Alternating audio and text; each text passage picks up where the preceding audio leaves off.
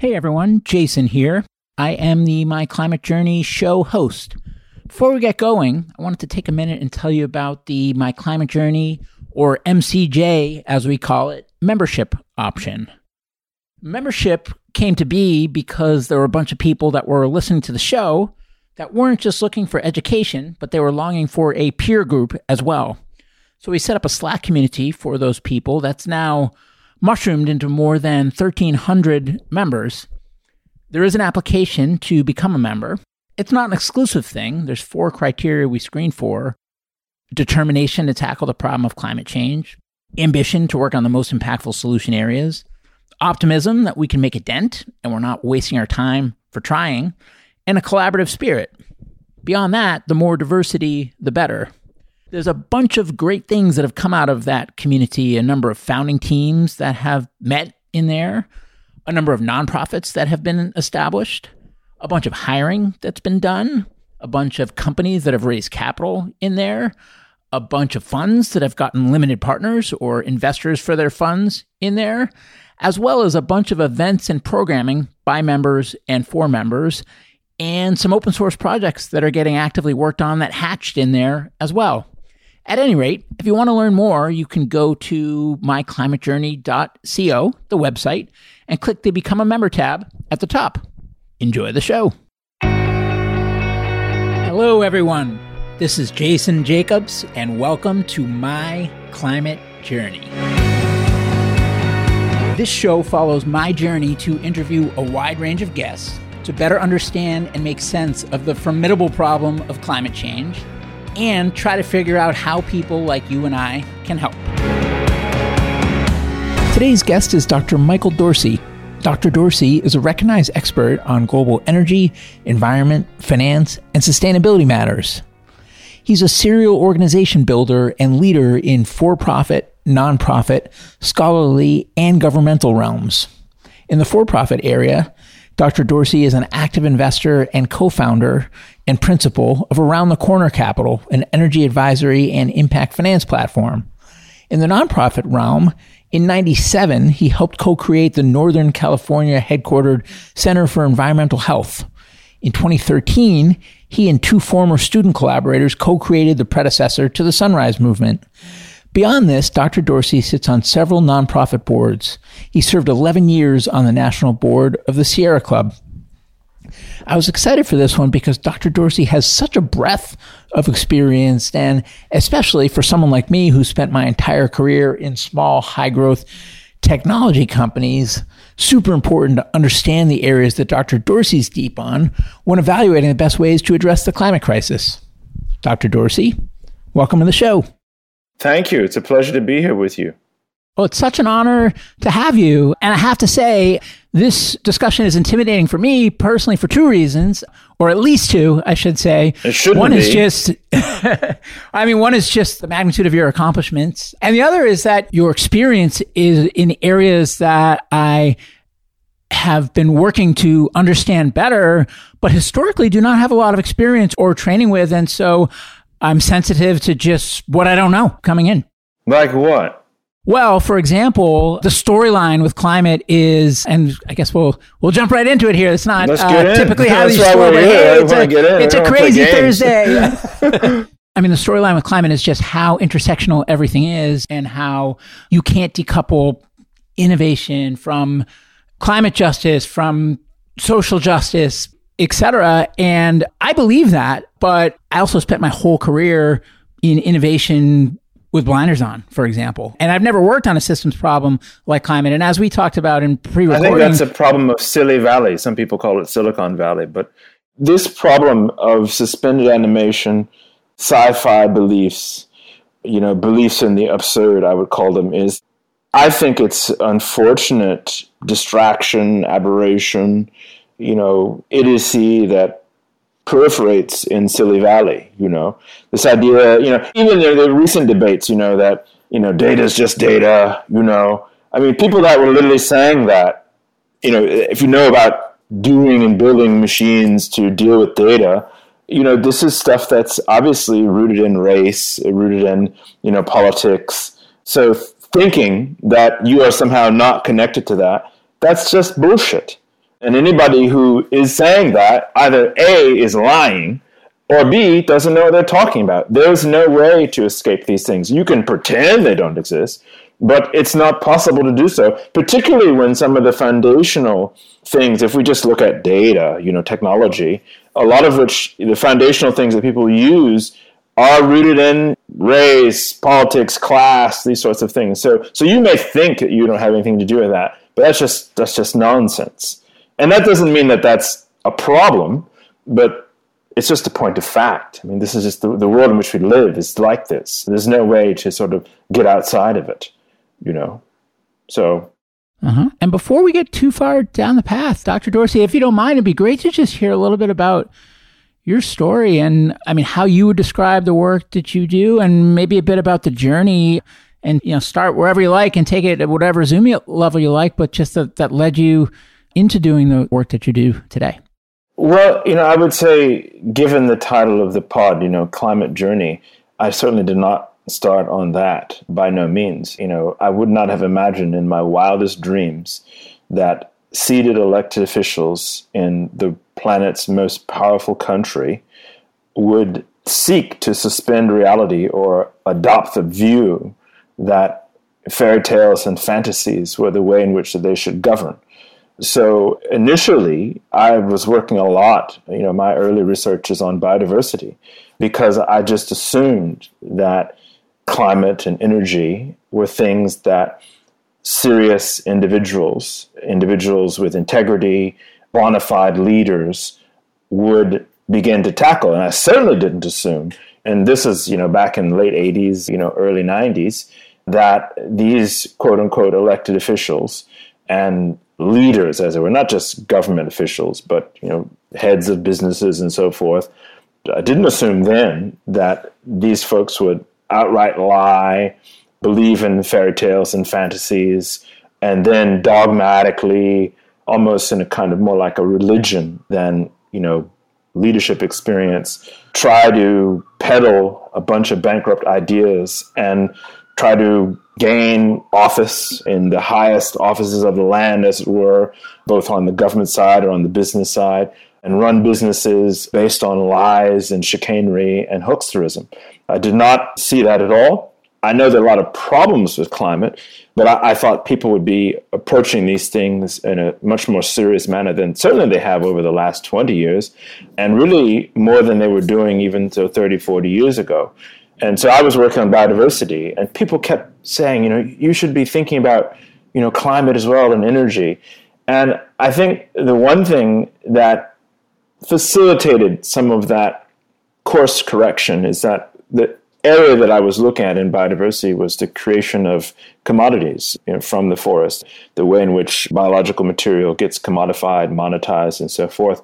And I began to see some of the same issues and problems happening on the energy side, particularly in terms of the creation of carbon markets and their large-scale deployment, through vehicles like the European Union Emissions Trading Scheme and so forth. And so a lot of the bad ideas, bad policies, bad models that I was seeing in terms of the creation of commodities and the use of market instruments to attempt poorly to manage biodiversity, to attempt to get out ahead of the unfolding biodiversity crisis, some of those same concepts and ideas were being taken whole cloth into trying to manage climate. The creation of carbon markets, the creation of essentially carbon and energy commodities. And I'd spent a lot of time, my doctoral work was on looking at these problems and how these market approaches do not work, how they do not deliver results for biodiversity. This was happening in climate. And so that's what caused me to pivot to begin to look at climate, because one of my concerns was certainly, like I said a second ago, I didn't believe for a minute that people would try to pretend that there was not a climate problem. But I also did not want similar sets of individuals or individuals working on climate to use strategies and approaches and techniques and policies that demonstrably were bankrupt, for lack of a better metaphor there, and demonstrably would not enable us to get out ahead of the climate crisis at the scale and rapidity and urgency that we need.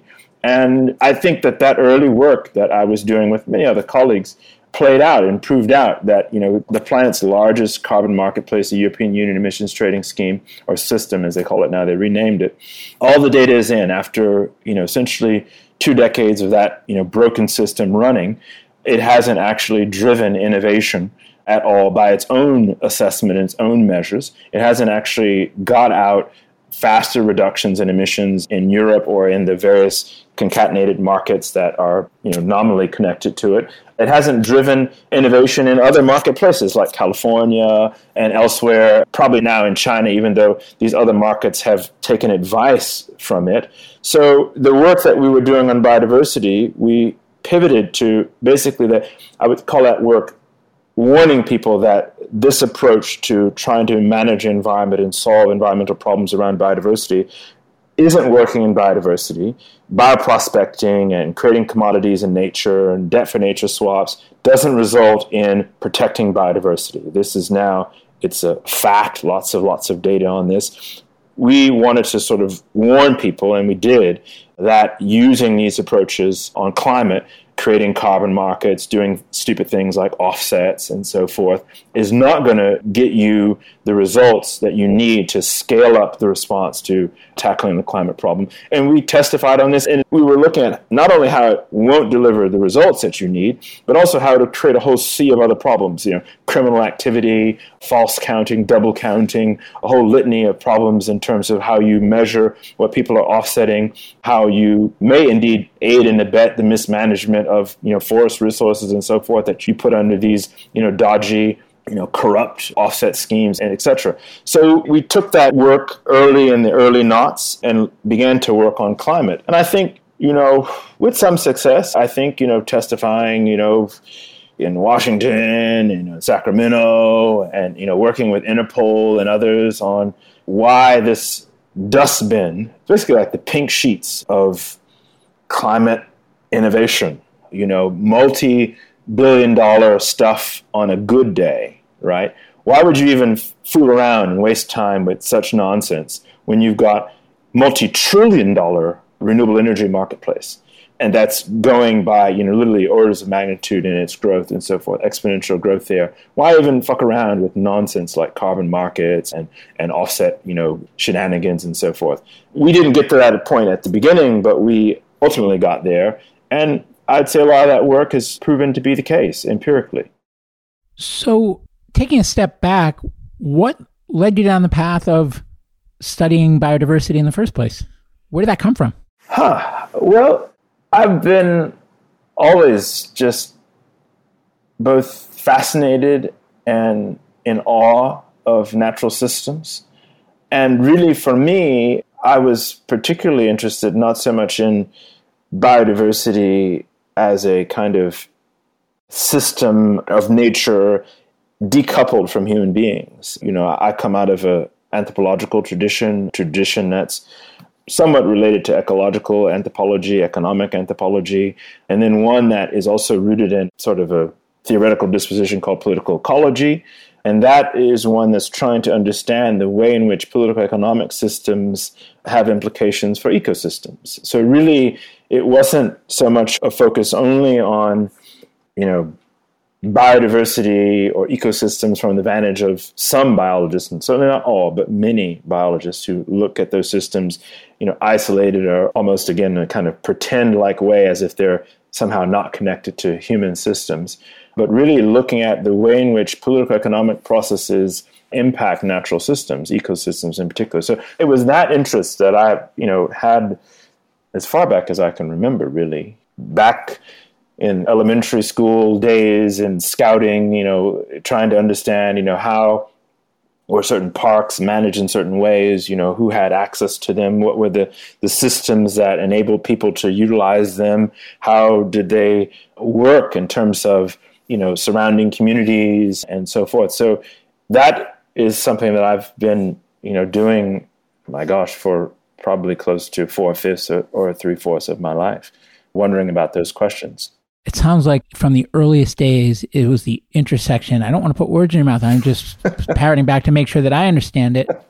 But the intersection of natural systems and justice as it relates to the way that us as humans I don't know if I would interact. call it justice. I think you can say that. That's a fair interpretation. I think I've always been interested in the intersection of political economy and ecosystems or natural systems. So the way in which, to put it crudely, capitalist, or if you follow the money, what happens?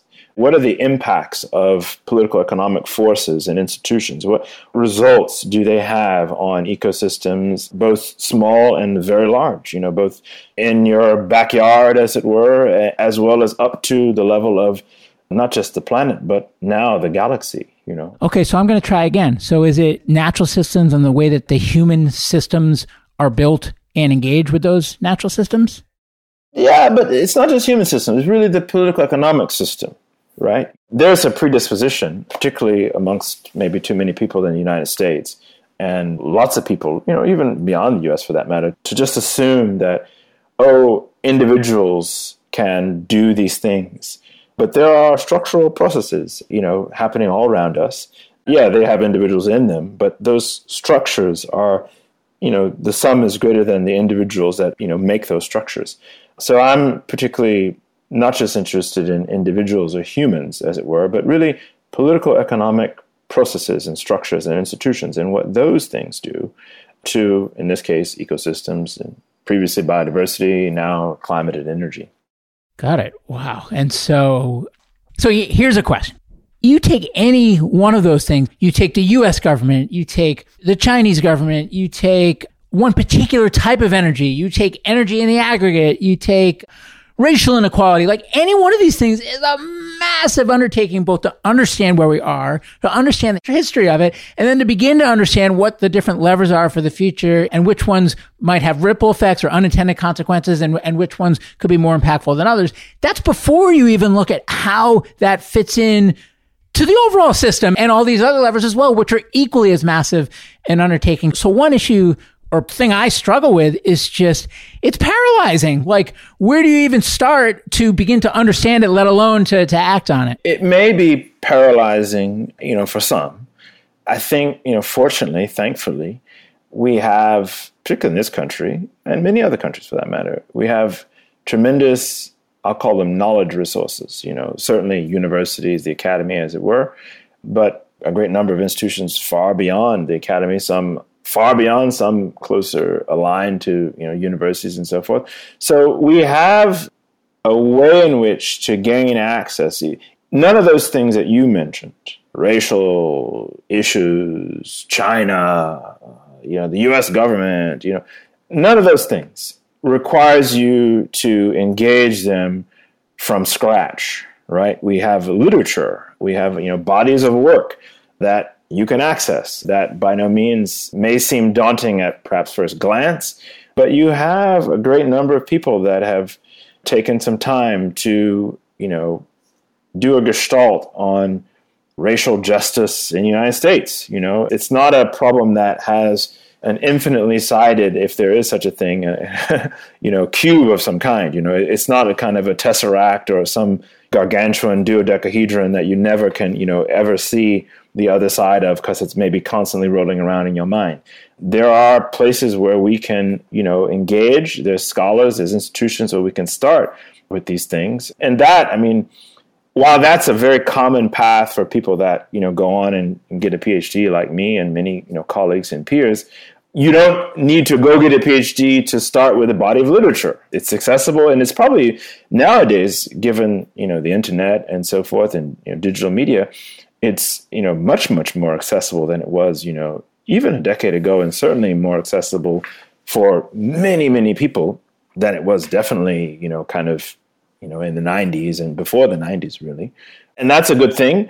That for some might be challenging. And some people, former students of mine, and when I was teaching, or some, not all, but some were at a loss to discern the quality of sources of material. I don't think that that's that difficult at all.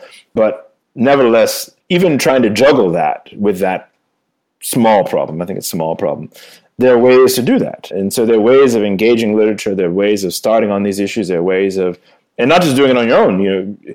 Every piece of literature you engage, there's a person that's written it. So you can reach out to those individuals and be in touch with them. Many folks are working on these issues in a variety of and varying levels of complexity. And it's relatively easy to work with different institutions on these things. I think so. So, you've done so many different things in so many different aspects of industry or philanthropy or activism or the world. Do you have a personal mission, and do you have consistent criteria that you use to assess what projects to get involved with and where to spend your time, or does it vary a lot from project to project? And also, has it evolved much over the course of your professional life, or has it stayed fairly consistent? Yeah, that was perhaps the one question in the questions that you sent over to me that I appreciated the most. Too many of these interviews and pod-like things and whatever are people aren't doing their homework. And I appreciate that you and your team clearly did by what you sent me. And that particular question was the one that compelled me to sort of, reflect the most, because I don't know if I would say that I certainly wouldn't say I have a static strategy for approaching problems. There's certainly been an evolution in the way I look at things, and particularly now, given the fact that more of what I do is, on the business side, as it were, on the money-making side, call it what you like. But for me, if there are a few sort of touchstones, they would be, in general, not so much on the money-making side or on the activism side or philanthropy, but across the board, as it were, is looking for things that ultimately can deliver justice in a large way, in a way that is fit for purpose and at the scale at which we need it in society, and trying to align with individuals and institutions and organizations that share that view, and are also similarly not just sharing the view, because, like my dad used to say, ideas and views are like assholes, everyone's got one, but really trying to deliver on that notion of delivering justice in a way that is fit for purpose and at the scale to which we need it. So that's something I think that strives, for me, cuts across what I'm doing. No doubt there's probably folks out there that know some of the projects that I'm involved in that, can be critical about, to what extent is, X doing, that at scale, and look at those other problems in there. But I think in the main, that's something that I've been committed to working on. It's something that, I'm part of the Series A round of Change Finance, which CHGX is the ticker. We went IPO in 2017 on the NYSE ARCA. And, it's a fossil fuel free ETF. The CEO there, Andrew, my good buddy, loves to say that, basically we're an ETF of the Fortune 500 without the 400 largest assholes. But some might complain and say, well, it's only narrowly focused on, being fossil fuel free. What about all these other things? What about, companies that are, doing prison labor? We try to weed those out, incidentally, but we have some other screens that we use, not just fossil fuel free only. So some might want to nitpick and say, well, that thing isn't doing enough on justice, across the board. But my response would be, it's a vehicle to attempt to deliver on that larger ethos of, scaling justice in the biggest possible way to ultimately, hopefully, benefit the greatest number of people. So again, scaling justice that's, at scale and fit for purpose, and trying to, realize that in a big, big way. So that's something that, cuts across both the business work that I do, as well as the advocacy, work with different organizations, as well as other sorts of things. And ultimately, even to some extent, I think personally, trying to actualize that and deliver that. Is there a specific problem that you're focused on? You talk about delivering justice. What problem are you aiming to solve with your life's work? Well, I'm a subscriber to the idea that injustice everywhere, and we have it as an aphorism now, injustice anywhere, really, is a threat to justice everywhere, right? So I would say that if we can begin to tackle in a meaningful way that reduces things like income inequality, reduces the burden that we see falling disproportionately on the poorest of the poor in this country and really around the world. Of those that are the poorest of the poor, we know, we got great data on this, that those folks that are the poorest of the poor pay a disproportion of income if they have it, and if they don't have income, they pay literally with their health and well-being to a crisis that they're contributing the least to, in this case, the climate crisis. So those that are poor, being poor by definition means you emit less. Poor folks oftentimes don't have certainly 2 cars or 2 houses, sometimes don't have a car at all. They're dialed into a public transportation system if they can afford it. Sometimes you see the poorest of the poor are walking long distances. We see this quite often in local media. You hear that story of the guy who walked so many miles and some good Samaritan decided to pony up and get the person a car because they would see that person when they were driving to work. So we know that those that are at the bottom of our society, they bear a disproportionate amount of problems, whether it's paying money, whether it's having their health and well-being compromised. So I'm trying to attach myself with projects and with investments and with initiatives that I believe can ultimately do something to check that problem. I think that there's an upside there, with Chains Finance to some extent. I believe certainly in, the kind of core of my business is on renewable energy. We do renewable energy at utility scale. I know full well that putting more, wind and solar, we don't do wind, we do a little bit of wind, but 99% PV, that delivering that at the utility scale, at scale, is the secret sauce, as it were. And it's not really a secret, but the secret sauce on thwarting the sort of unfolding climate crisis, which is absolutely upon us. And I think right now, our portfolio in Spain, we have just over 3 gigawatts in development. That right now is 10% of the Spanish target for the whole country for 2030. They have a 30 gigawatt target that they've set in motion. So I hope that we will have even a smaller percent, because hopefully that target will grow in Spain. But I think that the position we now have with that amount of PV assets in development is ultimately contributing to checking the climate crisis as well as delivering, in this case, a commodity. The cheapest way to generate power is wind and solar, renewables. So that work, I believe that plays some role. Some may, when they do the math, may say it's ultimately marginal, but I think it plays a role in trying to stave off injustice. We clearly have a climate problem, and we clearly have an injustice problem. Are they the same problem?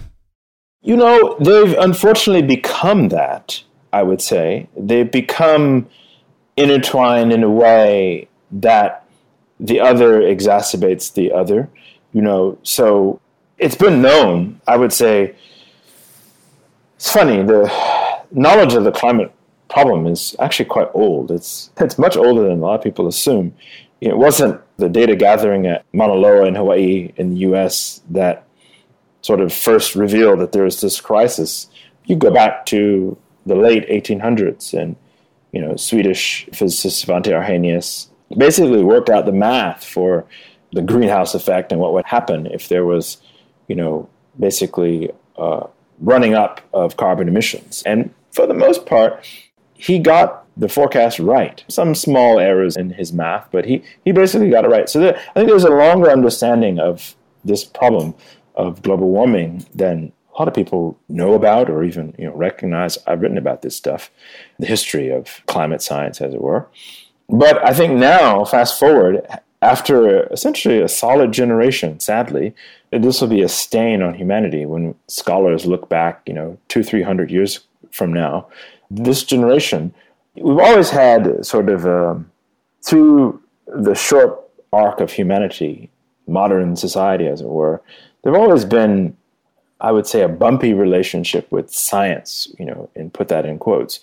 But I think it's this generation that will go down in history as having had the leaders of the most powerful agencies, institutions, and governments having adopt fanciful, thinking really, I think we had the age of empire. I think when all is said and done, when we pitch out 100 years from now, and certainly 200 or 300 years from now, I think it'll be fair to say that this is the age of the kakistocracy, the rule of idiots and bagmen and incompetence, really ruling over large swaths of the earth, if not the entire thing.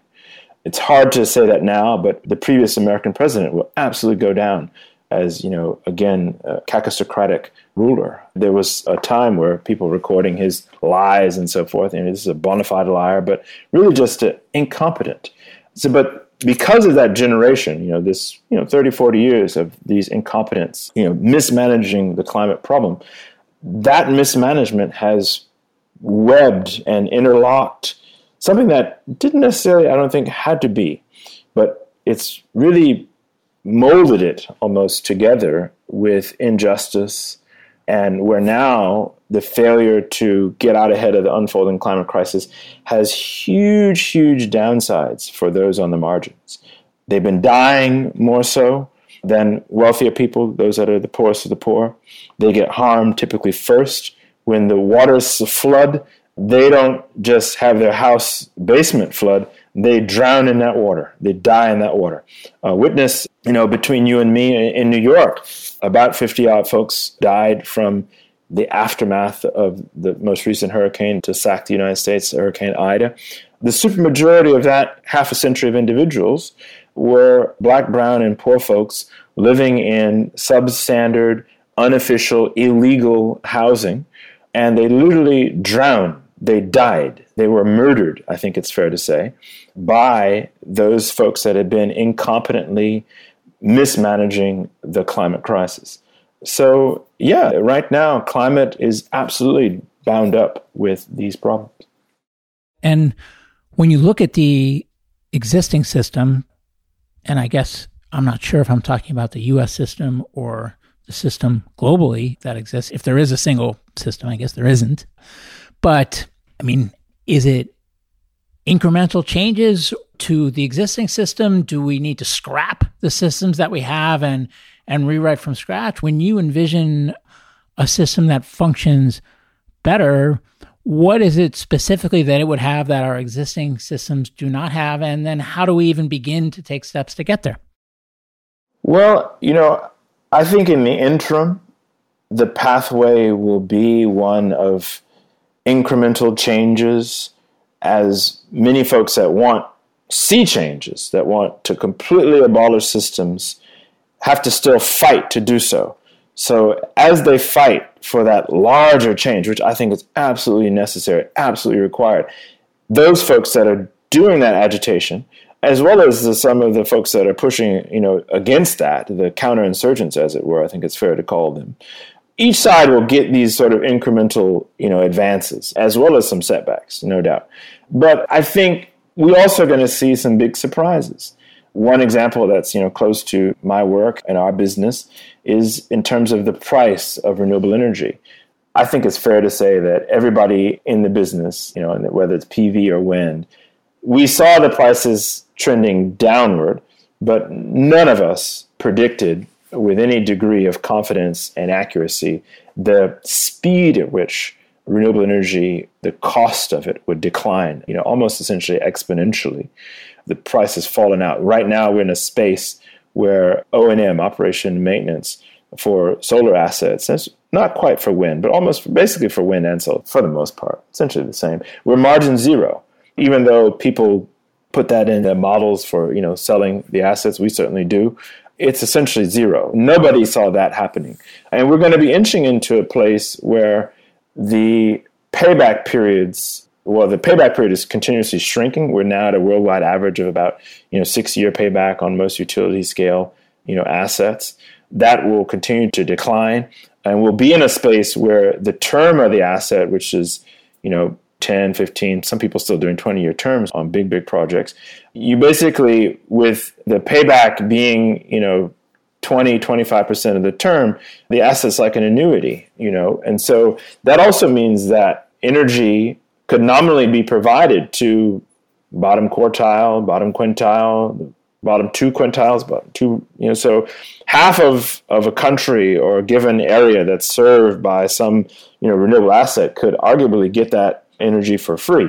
We certainly don't have that, but it's those sorts of things where the incremental work. So those of us who've been trying to put solar in the ground and put it on roofs, suddenly there's a breakthrough and a sea change happens. So I think what we're going to see and what we need, it's hard to predict when you're going to get these sea change events, but I think the incremental work that a lot of us are doing will catalyze and inspire and generate some sea change activities that some of which we may be able to foresee and predict them, some of which will just appear almost out of thin air and have, sort of revolutionary consequences. And I think we don't have that conversation so much, on the energy side, but I think we're there in the energy side where we can actually give away free energy and still make a lot of money from it. We don't have that obligation to do that, but we're in that space now. And that could have huge implications on, the world as we know it, certainly, because energy is so key for so much stuff. Well, going back to your statement about how this will be the era, I forget the exact word, but how we've been... The era of idiots. Yeah. The cacostocrats. Yeah, exactly. That was the one. And I asked you what should be different about it, and you talked about some technological breakthroughs. I mean, what about the ruling part? Where does that play in? Like, what is it that's wrong with how we're being led today, and what vision do you have for how we should be led in the future? So that's one thing. To go back, I would say that we obviously need a leadership that's not defined by incompetence and idiots and bona fide. I'll just stick with incompetence. Incompetence that are running government, particularly being the president. It's a recipe. Is that because the wrong people are running, or is it because of the way our system works, or like what is broken? Like, have you been able to diagnose what it is that's broken about our system that leads to that result? I think that there's a lot of things, now. I think, in this country and in many other countries around the world, the over-reliance and the overindulgence in social media, the way in which people receive information, not just news, but just information through those mediums. And then also the failure, not simply to just disconnect, but the failure to seek out information, news that is rooted in credible sources, the failure for that hunger, as well as not just social media, but the news media in general, peddling, lots of lies, really much more interested. I think it's fair to say that most news now is more about entertainment than it is about the provision of news. And so we're in a moment where the commoditization of media, I think it disables a great amount of people in the society, as it were, to make sense of their world.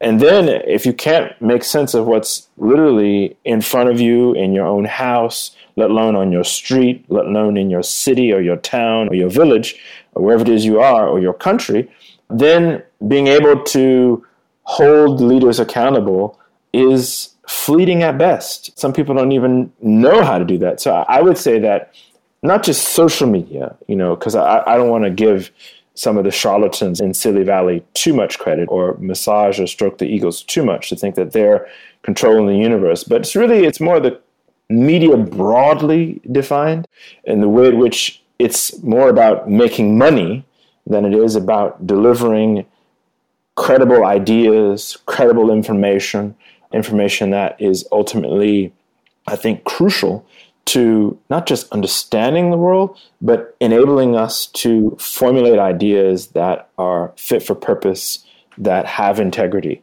So I think that that's a big, big culprit. And that enables folks that are charlatans, that are idiots, to come to power, to rule over people, to harm them in various ways, and to use them and manipulate them. So people are able to use these broken systems, and they are doing this, to confuse people, to trick them. And so it's that nexus of some systems rooted in really just monetizing for the sake of monetizing, not delivering credible information, and then people that have learned how to exploit that. And, witness, great data from folks in Silly Valley, about how, Facebook and Instagram and these forms of social media inspire particularly young children, young women especially, to self-harm and to, have suicidal ideation. Tons of information about that. Lots of data that these companies have, done their own research, recently, leaked in the press. But yet these companies continue apace. So folks, again, at the top, wealthy folks, they block their children and folks because they know that these instruments could actually lead to, it could harm kids and are harming children. But a lot of people don't have that luxury. A lot of people are, being fed things that they don't need. And that has huge consequences, certainly for individuals, but also for society writ large, and keeps certain problems like climate, like economic problems, you name the various problems, like the problems of wayward leadership, keeps those things playing out and ultimately harming people. Witness the Kakistocratic previous U.S. administration, basically completely mismanaging the global pandemic and resulting in, the loss of hundreds of thousands of lives, So do you think that the rise of Greta or the rise of the Sunrise Movement would have happened at the pace it did, to the magnitude that it did, without social media? Potentially. I think, just as you have certain individuals that are exploiting the media, and it's really broader than social media, but the media, to more nefarious, untoward ends to harm people, I think you also have people that are leveraging the media, including social media, to attempt to solve big problems, nominally what we're talking about in the climate crisis. So I think at the same time, there are, and there have been, venues for people to get their messages out there. I think social media has enabled some folks to do that in a way that is beneficial. I don't know, if we go back pre-Twitter, pre-Instagram, Facebook. Most people don't even know why the damn thing's called the Facebook unless you went to the Ivy League schools, the origin of that name. But there is a time before then where you had social movements that were well-known, widespread. The U.S. Civil Rights Movement, the anti-apartheid movement, these movements were bona fide global movements, had nothing to do with social media as we now know it. And they resulted in, sea changes in the case of the U.S. Civil Rights Movement, sea change in the way business is conducted in the planet's most powerful country, bar none. It also resulted in a complete change of the awful, evil system of apartheid in South Africa. Those movements, those social movements for justice, had absolutely nothing to do with social media as we know it. So I think it's an open question, but I certainly wouldn't believe for a minute if Zuckerberg and all of his bag men and bag women turned off that operation. Would the world continue apace? Absolutely. Could it probably be better? Probably. Would people be less subject to suicidal ideation because of being connected to that nonsense? Absolutely. That's sort of a point of fact, right? The thing creates that. If you turn it off, then that thing wouldn't be creating it. Maybe something else would. That's up for discussion and debate. And so getting tactical, so if we wanted to get out of this era into an era of more intelligent leadership, an era where facts mattered, an era where there was less inequality, an era where we were more in harmony with the planet and natural resources that we rely on to sustain us and other life forms. I mean, you talked about it would be incremental in the short term and it would lead to bigger things over time. What's your theory of change? How do we get there? What things should we be pushing on in the short term? What things should we be doing longer term? I mean, you helped get the Sunrise Movement off the ground, but you're also a solar entrepreneur. Like, I'm trying to understand where, in your view, we should go from here. So for me, this is not a question that is answerable in a single sort of formula or sentence.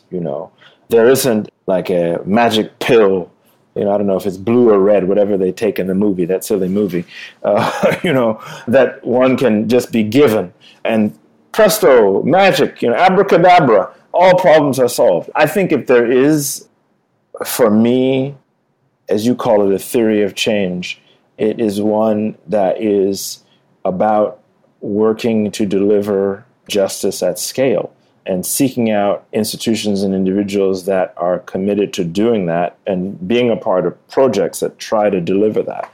I think from my vantage, that's something that is relatively easy to be aligned with. It's not like the civil rights movement or human rights movement is some kind of big secret cabal that you can't find a phone number for, you can't get an email for, or you can't connect with individuals that are working on those sorts of things. And so similarly, we have in this country, and we have really around the world, it's a global movement. Yeah, it's not just with Greta. She's a little bit late on scene, actually, in temporal and absolute time-wise. You have a global movement for climate justice. You have a global movement for energy justice. You have many, many activists, not just even dozens, but more in the thousands and tens of thousands working on this. And it's relatively easy to get connected to them. It's relatively easy to lend support to them, whether if it's just in the form of writing a check or doing, I'll call it critical, but let's say low-level grunt work, writing letters and so forth, visiting elected officials, trying to, hold your own elected officials accountable, or doing something more sophisticated like trying to run to be an elected official yourself. These networks you can easily plug into. They're readily available. They're just as easy as walking over to McDonald's and ordering a sundae or whatever it is you like to order at McDonald's, if you like to order anything from that place in the first place. And I think that the fact of that, the reality of that, is sometimes lost on people. Sometimes people think, how do I get plugged into this? Well, I hate saying it, but I'll say, Google is your friend. You can really find out, what people are doing and get involved in these things. And I think that that's what are the key changes that you're seeking? Because we talk about how we're run by idiots and we talk about that you can phone bank, but what about that middle part about here are the 5 things that matter and to rally around and to bring about, and if we can make these happen, that's how we get the most impactful progress, or just anything to kind of hang on to? Well, I don't know. I think that kind of American me-meism, sycophantic, navel-gazing individualism is a really distinctly American disease. I think it's a kind of a mental cancer that somehow, in some way, that too many people in this country, and not in other countries necessarily, and not exclusively here, it's not universal, thank God, in the United States, but I think it's kind of a disease that people believe that if I had a recipe of 5 things or 3 things or 1 thing, some people like 1 thing, and if I did that 1 thing, as if by magic or sorcery or witchcraft, perhaps, that my life would be better and the country would be better and the world would be better. I think that's hogwash and nonsense. I mean, too often, I think this is actually one of the big problems of social media. Again, the detritus of Silly Valley is that the focus in that box is on the end result, right? You see the human with the perfect abs, but you don't see, because nobody would watch it, 2 years of going to the gym in a very, very dull way, sometimes not wanting to go, sometimes maybe missing a day, you don't see that because nobody would watch that. Nobody would watch somebody walking in the dark of the morning or whatever, doing that over and over and over and over again. So I think we need to be thinking about processes as opposed to endpoints that are, at least in the way media often presents them, disconnected from processes. And that also means not focusing on individuals. And this is why I'm interested in political economic systems, not individuals, not human beings, but the systems in which the human beings are caught up in and are impacted by negatively and or positively. We have to focus on that, because it's that stuff that I think and I know gives us the critical tools and infrastructure to deliver these sea changes that we absolutely need. And it's also that same stuff that allows us to have those incremental changes, as opposed to... What are the sea changes that we need? Well, let's focus in terms of climate, given the nature of the pod, the name of the pod. We certainly need not just, for example, the more ambitious commitment that the current administration has made, which we already know is not enough. If you're a student of political economy, you kind of know that if the government says something, it's probably being conservative. It's probably not going to be enough. So, a 50% commitment of reducing emissions is somewhere between 50 and 100% off the mark, by 2030, which is a new commitment. It sounded great. It's double the commitment from this bad agreement, which, why would that even be important? Lots of environmentalists are going around applauding. So in terms of climate, we now are in the space where we know that carbon neutrality is not enough, right? We've got to get on about getting carbon pollution out of the atmosphere just as fast as we've got to get on about, getting to zero emissions. So there's a double problem now that we have. We've got to build out those renewable energy resources to reduce emissions drastically, but we've also got to get out the carbon pollution that we put in the atmosphere, because we know that the science is here that this stuff is actually going to cause problems over a long horizon. So we've got to speed up the way in which we reduce emissions much more aggressively than we're working to deal with them now. So that's an absolute thing that we need to work on. And then in doing that, and I think it is certainly, if renewable energy, and certainly other solutions, but let's just focus on renewable energy, if that is going to be a critical part of the solution, and we're now in a space where we could potentially give away power generated by renewables for little to no cost for those that are the poorest of the poor, we all begin to think about how we can do that. Right now, nobody's thinking about that. Nobody anywhere, right? Nobody who's thinking about putting in renewable energy is thinking about how we can actually deliver on the right to energy as a human right. People talk about that, theoretically, but on the business side, there's nobody doing that. And so that's the space of being, like I like to say, around the corner, That's really what's around the corner. How we can deliver this free energy, it's essentially free. When you're down at margin zero O&M, that's called something you can give away and still make money. So we're not thinking about that. So we got to think about some of these. We got to walk these problems into the future and look at, well, okay, how do we quickly get to net zero in this case and reduce emissions? But then what comes after that? We can't just sort of, net zero, we're done. We already know that that's not going to be enough. The science is already there about why that's not enough. So if that's true, then what the hell comes next? Okay. If we're today with O&M, margin zero O&M on renewable assets, well, then what can we do further than that?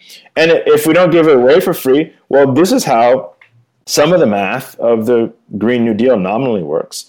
We've got these assets that still, generate a revenue positive. We can move some of these monies into other systems. We can take some of the monies that come out of renewables and put some of those returns into education, put some of those returns into healthcare, put some of those returns into other social services that we desperately need. The reason why this pandemic is out of control is because it's not because the public health system is broken, it's because it doesn't exist, right? So we need resources to build up that system because there will be future pandemics. This is guaranteed. If you could only change one thing that was outside of the scope of your control, what would you change and how would you change it that would most impactfully accelerate the transition? Well, so you like this one thing. I don't think that there is such a one thing. Because if you don't have one thing, then you can say, well, everything needs to change. And if everything needs to change, then nothing changes. But no. So maybe this is the Silicon Valley hangover of zeros and ones. It got to be one thing. I just like accountability. I like accountability. And without specifics, there's no accountability. It's all just like grandiose talk. Well, no. I mean, I don't think there's anything grandiose about suggesting, working out the math for delivering free energy or very, very cheap energy to the bottom 2 or 3 quintiles of society. I don't think there's anything grandiose about that. And I think that that's actually easy math. It's more like arithmetic. It's not even calculus. But that alone would be a sea change into the way in which lives of those bottom 2 or 3 quintiles of society, they would hugely positively impact them in a very, very positive way.